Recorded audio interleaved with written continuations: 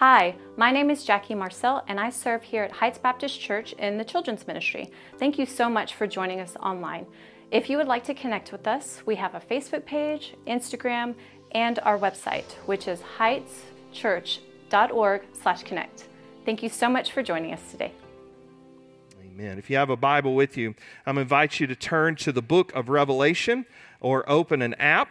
Revelation is going to be the easiest book you find in the Bible because it is the very last book in your Bible. And so the book of Revelation, we are starting a new series this morning called Flickering Lamps. And we are going to be moving through over the next several weeks, Revelation chapters 1 through 3. I'm going to stop at the end of chapter 3. Maybe another day, another time, we'll move through the rest of the book. But we are moving through chapters 1 through 3, and we've entitled this series Flickering Lamps. And I just want to point out this morning, you kind of noticed a new stage design this morning. I want to say big thanks to Pastor Matt for doing that as well, and giving us a little different creativity back there this morning, so appreciate Matt and his efforts with that. But as we're moving through, why we call this Flickering Lamps is because we're going to learn over the next several weeks as John is writing to these 7 churches in Revelation that they are the light of the world. That's what the gospel tells us as believers in Jesus Christ, that we possess the light of the light of the hope of Christ in a very dark world.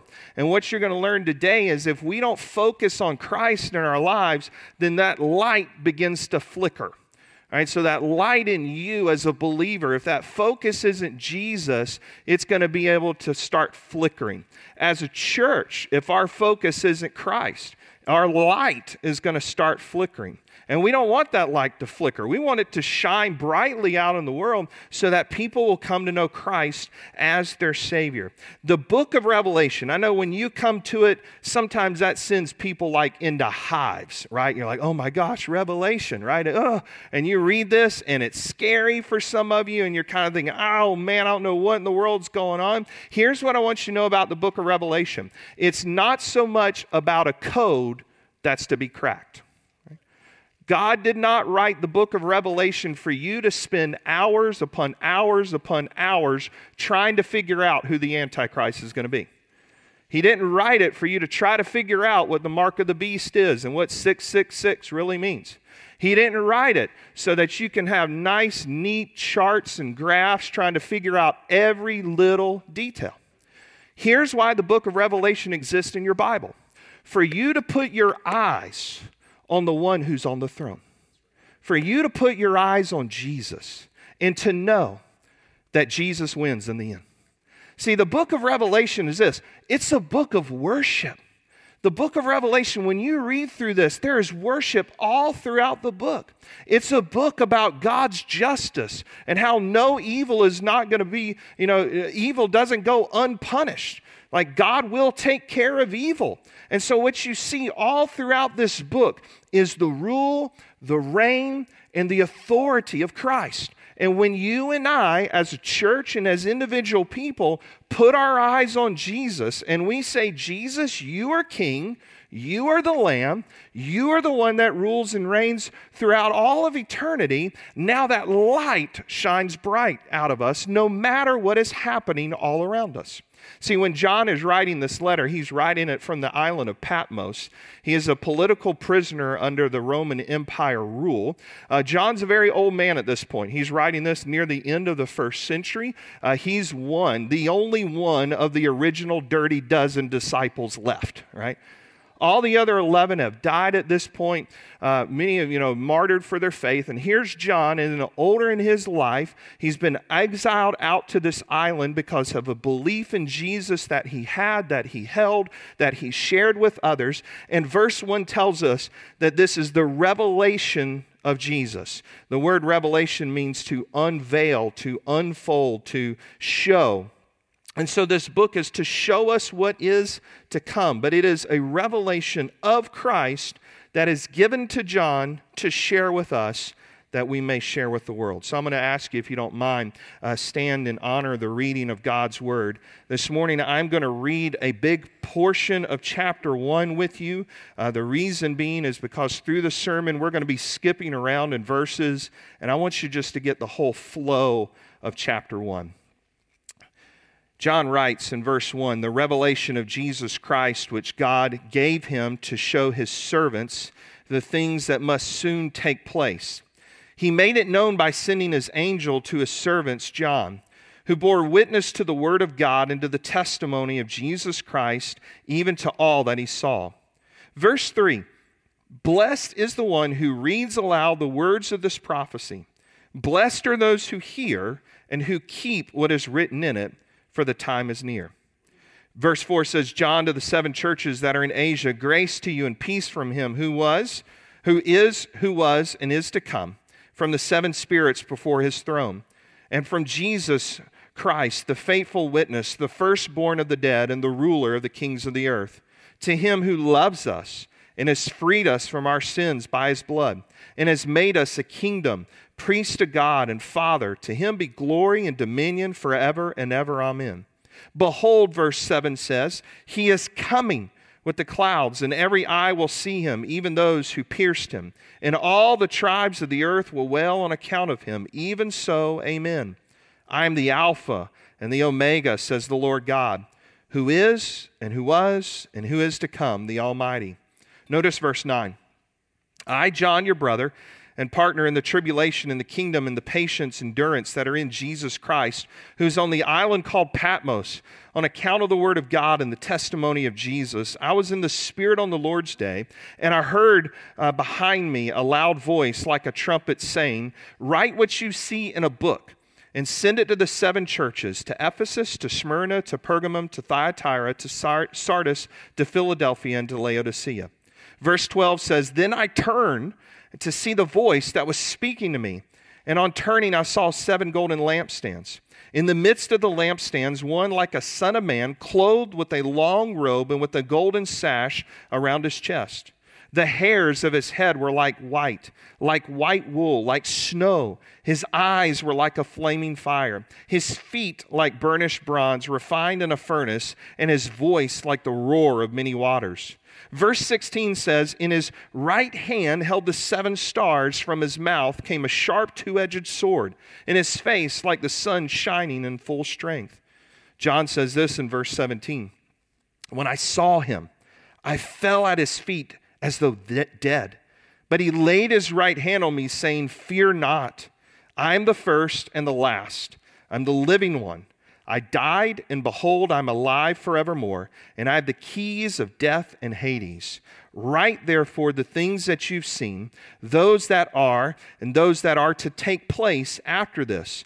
As for the mystery of the 7 stars that you saw in my right hand, the 7 golden lampstands, the 7 stars are the angels of the 7 churches, and the 7 lampstands are the 7 churches. And just as verse 3 says, we're praying blessings for reading aloud this prophecy, hearing it, and keeping it. Let's be seated. When you look at Revelation chapter 1, what John gives you is this vision of the risen, glorified Christ. And so what I want to do with our time together today is to put your eyes on that Jesus and to say, who is he?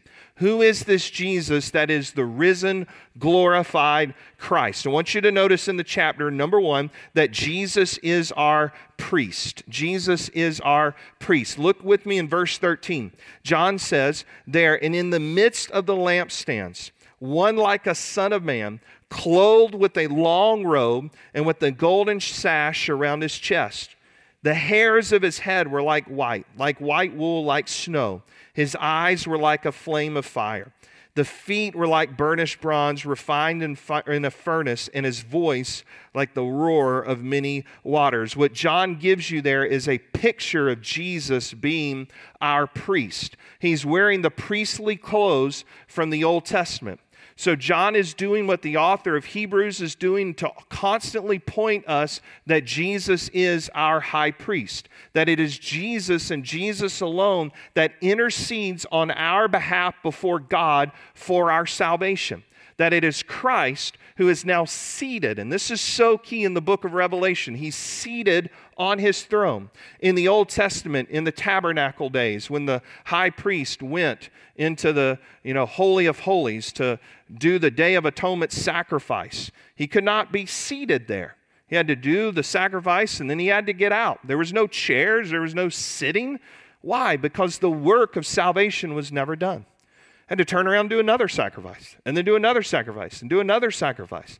But it is Christ who is seated on his throne. It is Christ as your high priest and my high priest, because of his death, burial, and resurrection on the cross, now says the work of salvation is finished. I finished it. I accomplished it. I won that for you. And now I'm seated to show you it is done. I am the high priest. I am the Savior. But notice also what John tells us, that Jesus is powerful. He's not only our priest, but he's powerful. Look in verse 5. John here in this vision says, "And from Jesus Christ, the faithful witness, who is the firstborn of the dead, the rulers of the kings of the earth, and to him who loved us, who freed us from our sins by his blood." I want you to notice three ways that Jesus is powerful in verse 5. First, he is powerful over death. Did you notice in verse 5 his power over death? He says he's the firstborn of the death. You know, firstborn there is a position of prominence, preeminence. This is Jesus who has conquered death. If you've read through the Bible, you know there are stories of other resurrections within the Bible, that people died and then they came back to life. One of my favorite jokes that I have, it's not a great joke. I don't claim it to be a great joke. But sometimes, you know, as preachers, we'll talk to each other on Sunday afternoons, and we'll, you know, talk to each other on Monday and say, well, how'd church go today? How'd it go? And sometimes it's hard to say how church went, quite honestly.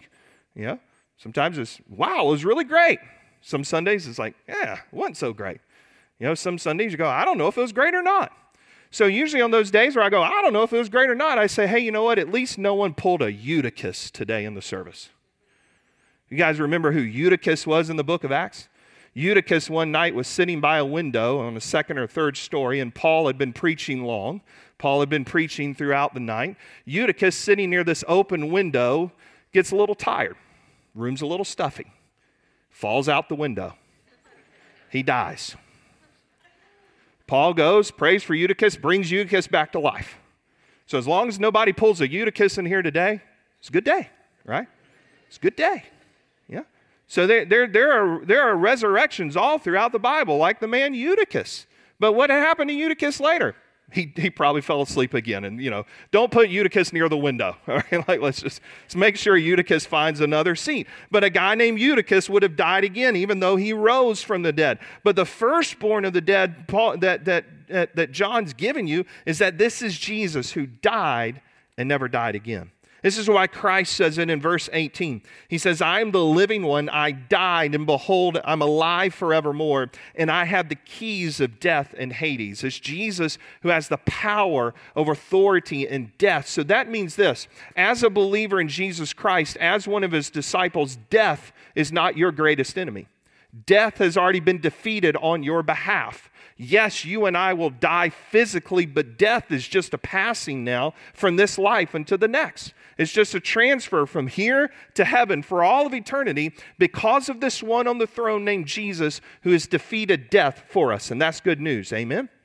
And so here is Jesus who is powerful over death. Notice verse 5 as well. He is powerful over the kings of the earth. It says he is the ruler of the kings of the earth. That does not mean this, that Jesus is waiting one day to rule over the kings of the earth. Yes, when he comes again, he will rule and reign literally from the earth. But right now, he's the ruler over all the kings. Right now, he is the ruler over all our presidents we will ever elect. Right now, he is the ruler over all of the world leaders. Why? Because in his post-resurrection appearance, in the end of Matthew's gospel, when he came to the disciples, Matthew 28:18, he says, all authority has been given to me on heaven and in earth. All authority. That's why he looks at the disciples and he says, as the one who possesses all authority, now go and make disciples of all people in all nations, baptizing them in the name of the Father, the Son, and the Holy Spirit, teaching them to observe all the things that I command you to. That's why at Heights here we say we take that commission, we express it out as we're called to love and to lead all people to a new life with Christ. Why? Because that's what the one of all authority has told us to do. Look, you want to come to know Christ as your Savior, you want your sins forgiven, you want heaven as your home, then you submit to all His authority in your life. Right? For those young people in the room this morning, all of our kids, all of our teenagers, learn this lesson that adults we're still trying to learn. Learn it at a young age.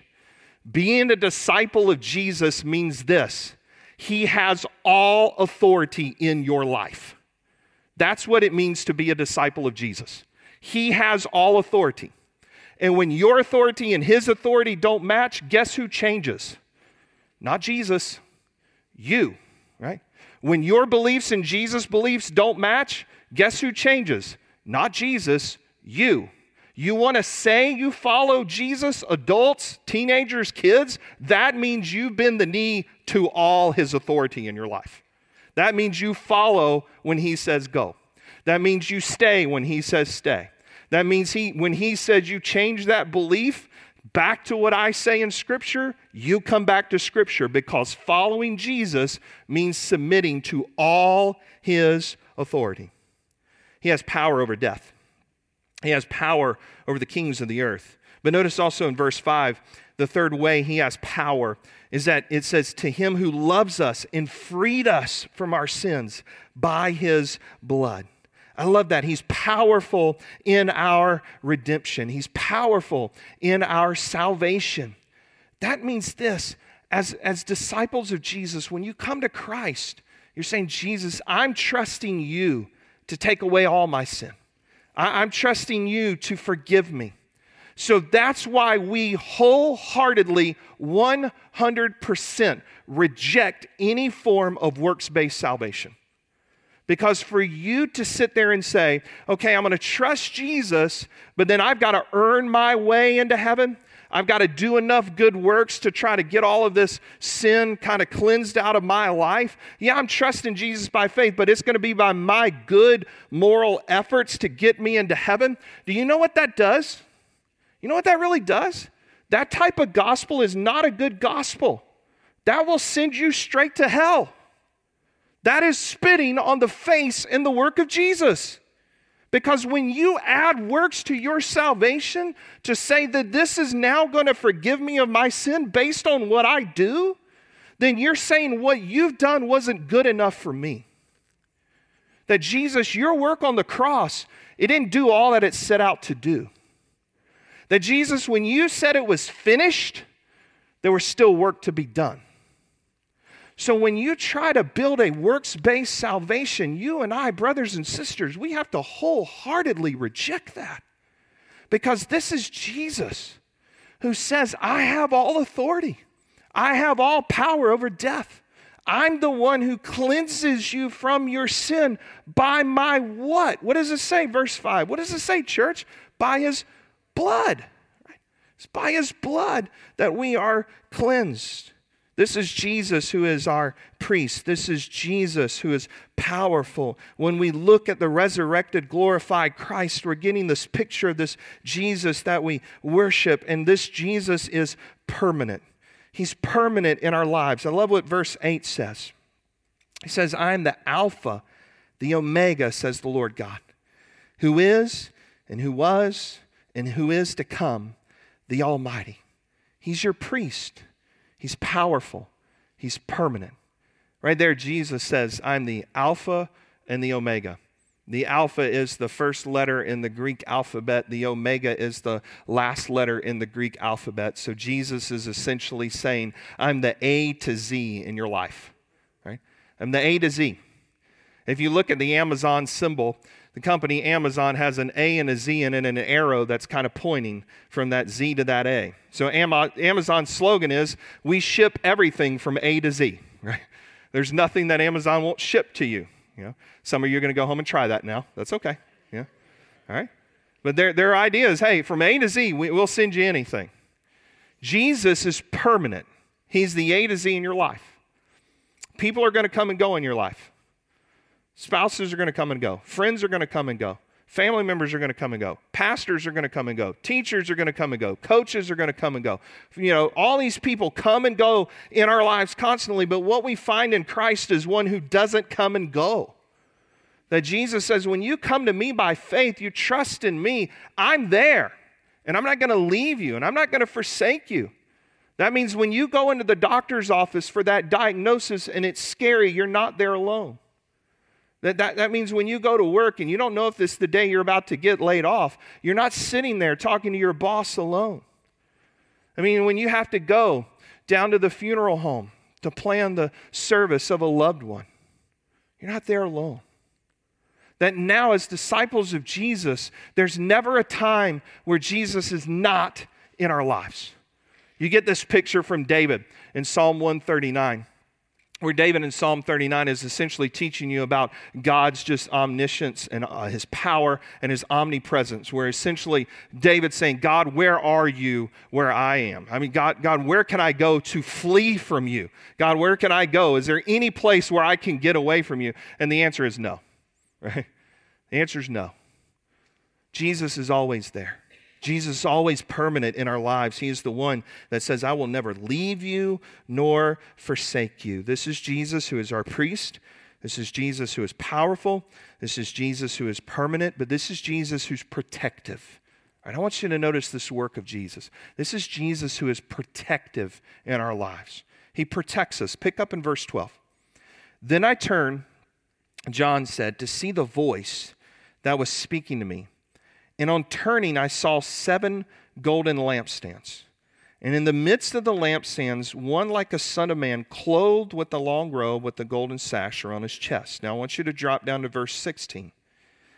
So in his right hand, he held the 7 stars from his mouth. And from his mouth came a sharp 2-edged sword, and his face like the sun shining in full strength. Now drop down to verse 20. As for the mystery of the 7 stars that you saw in my right hand, and the 7 golden lampstands, the 7 stars are the angels of the 7 churches, and the 7 lampstands are the 7 churches. What you see there in those verses is Jesus who's protective. Now we're told that the lampstands are the churches in verse 11. Those are the 7 churches that John's going to write the letter to Revelation to. Those churches are lampstands. That means this is taking you back to the Old Testament tabernacle days where you would have a lampstand, a 7 kind of prong lampstand in the tabernacle that would hold 7 small oil lamps. It was the job of the priest to make sure those oil lamps were always lit, shining forth light. Okay? Again, that is pointing us to the mission of us as believers in Jesus, pointing us to the mission of us as a church. We're always shining for the light of the gospel in a dark world. We take our eyes off of Jesus, those lights begin to flicker. We don't want to flicker, we want to shine. We see that he mentions the 7 angels of the church. The 7 stars are the angels. We'll get into this more next week, but I believe that are the pastors of the churches, the elders of the churches, the leadership of these 7 churches. But I want you to notice in verse 12 and in verse 13, while Jesus says, and when John saw, he's in the midst of the lampstands. And so if you underline, circle in your Bible, I underline that word just right there in my Bible in verse 13, in the midst of the lampstands. See, understand this, that Colossians 1 will tell you that Jesus is ultimately the pastor of Heights Baptist Church. Yes, I am one of your pastors. We have pastors ordained here on staff. Pastor Jonathan is ordained, Pastor Matt. I'm an ordained pastor. There's several other in our congregation that are ordained.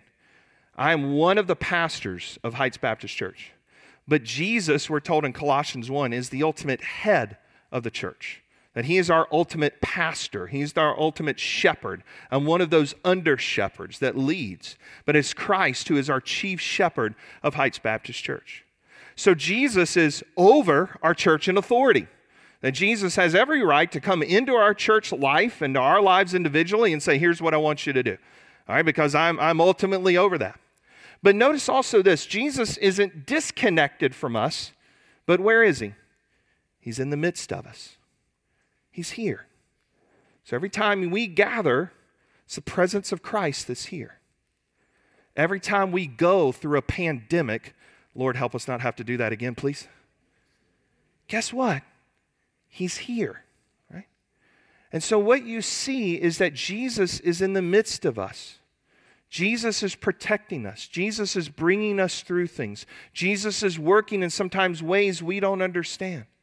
And did you notice not only is in the midst of us, but how the text in verse 16, verse 20, verse 13 said it? Where are you positioned?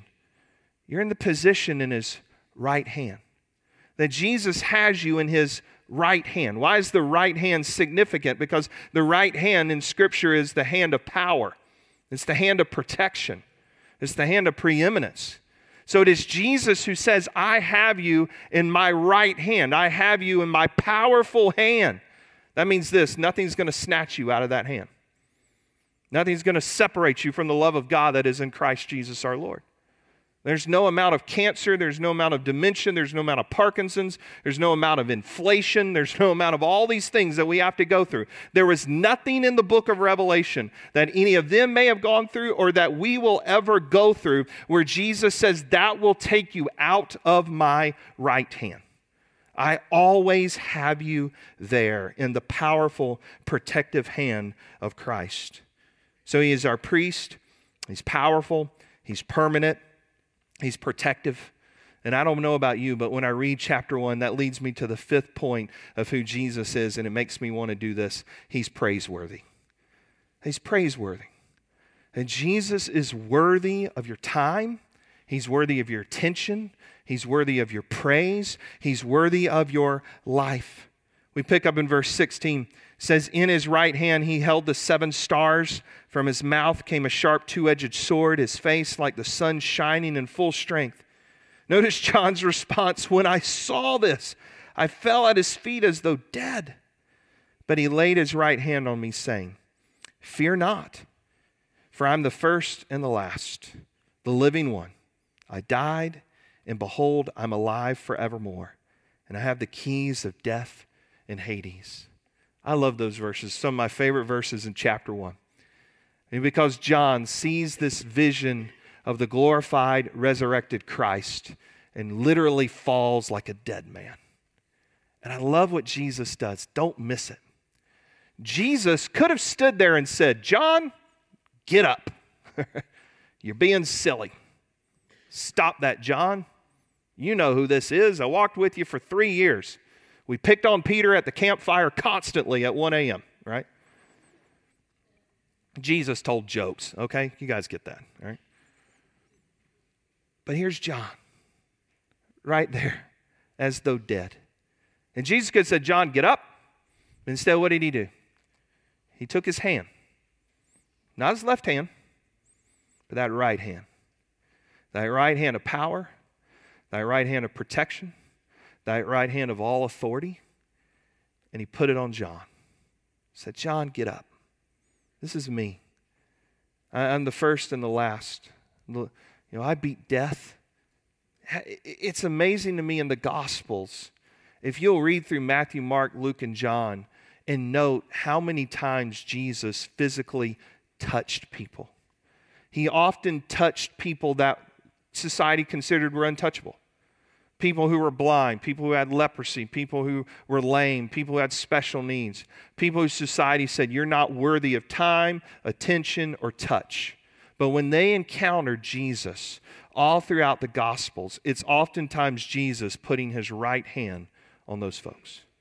Reaching out to you, reaching out to me in the untouchable moments of our lives, in the sinful moments of our lives, in the moments of doubt, in the moments of pain, in the moments of anger, in the moments of hurt. It's Jesus always reaching out to us with that right hand and saying, you're one of mine. I love you. I love you. Let me forgive you of that. Let me come into your life and remind you of my power. Let me remind you of my preeminence. Let me remind you of my authority. It's often the touch of Christ that changes our lives. And how many of you today who need to say, I need to be touched by that Jesus. I need to be touched by that resurrected, living Christ because I have this situation. I have this problem in my life that I need Jesus to intercede for. It's this Jesus who is protective. It's this Jesus who is praiseworthy. And we're to praise this Jesus. He is our priest and he is powerful. You've probably used this phrase this past week. And the phrase in your home you probably used was this: when I see it, I'll believe it. Anybody? When I see it, I'll believe it. You probably did it without even thinking. Your teenage child came to you and said, Mom, today I'm going to clean my room. And you said, when I see it, I'll believe it. Might even happen yesterday. Such a nice, beautiful day outside, and your husband came to you and said, instead of watching college football today, dear, I'm going to do the honey-do list that you've had posted on the refrigerator for the last 3 months. I'm going to knock all that stuff out today instead of watching college football. And you look lovingly in his blue eyes, that handsome man you have been married to for over 30 years, and you looked at him and said, when I see it, I'll believe it. Okay? We have an idea that when we need to see something, we'll believe something. But in Scripture, what happens is the more you see Jesus, is the more you become like Jesus.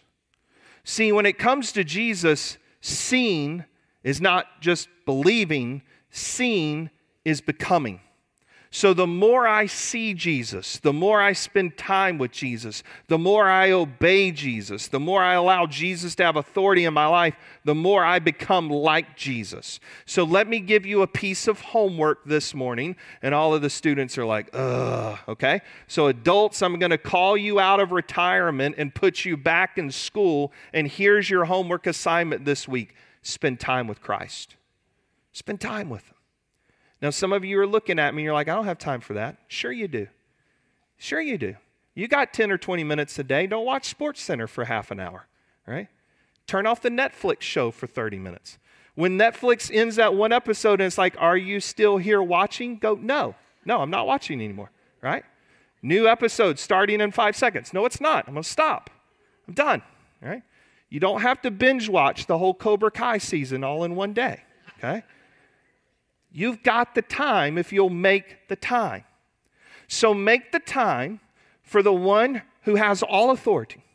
Make the time for the one who is your priest, who protects you, who loves you, who beat death on your behalf. And it's simple.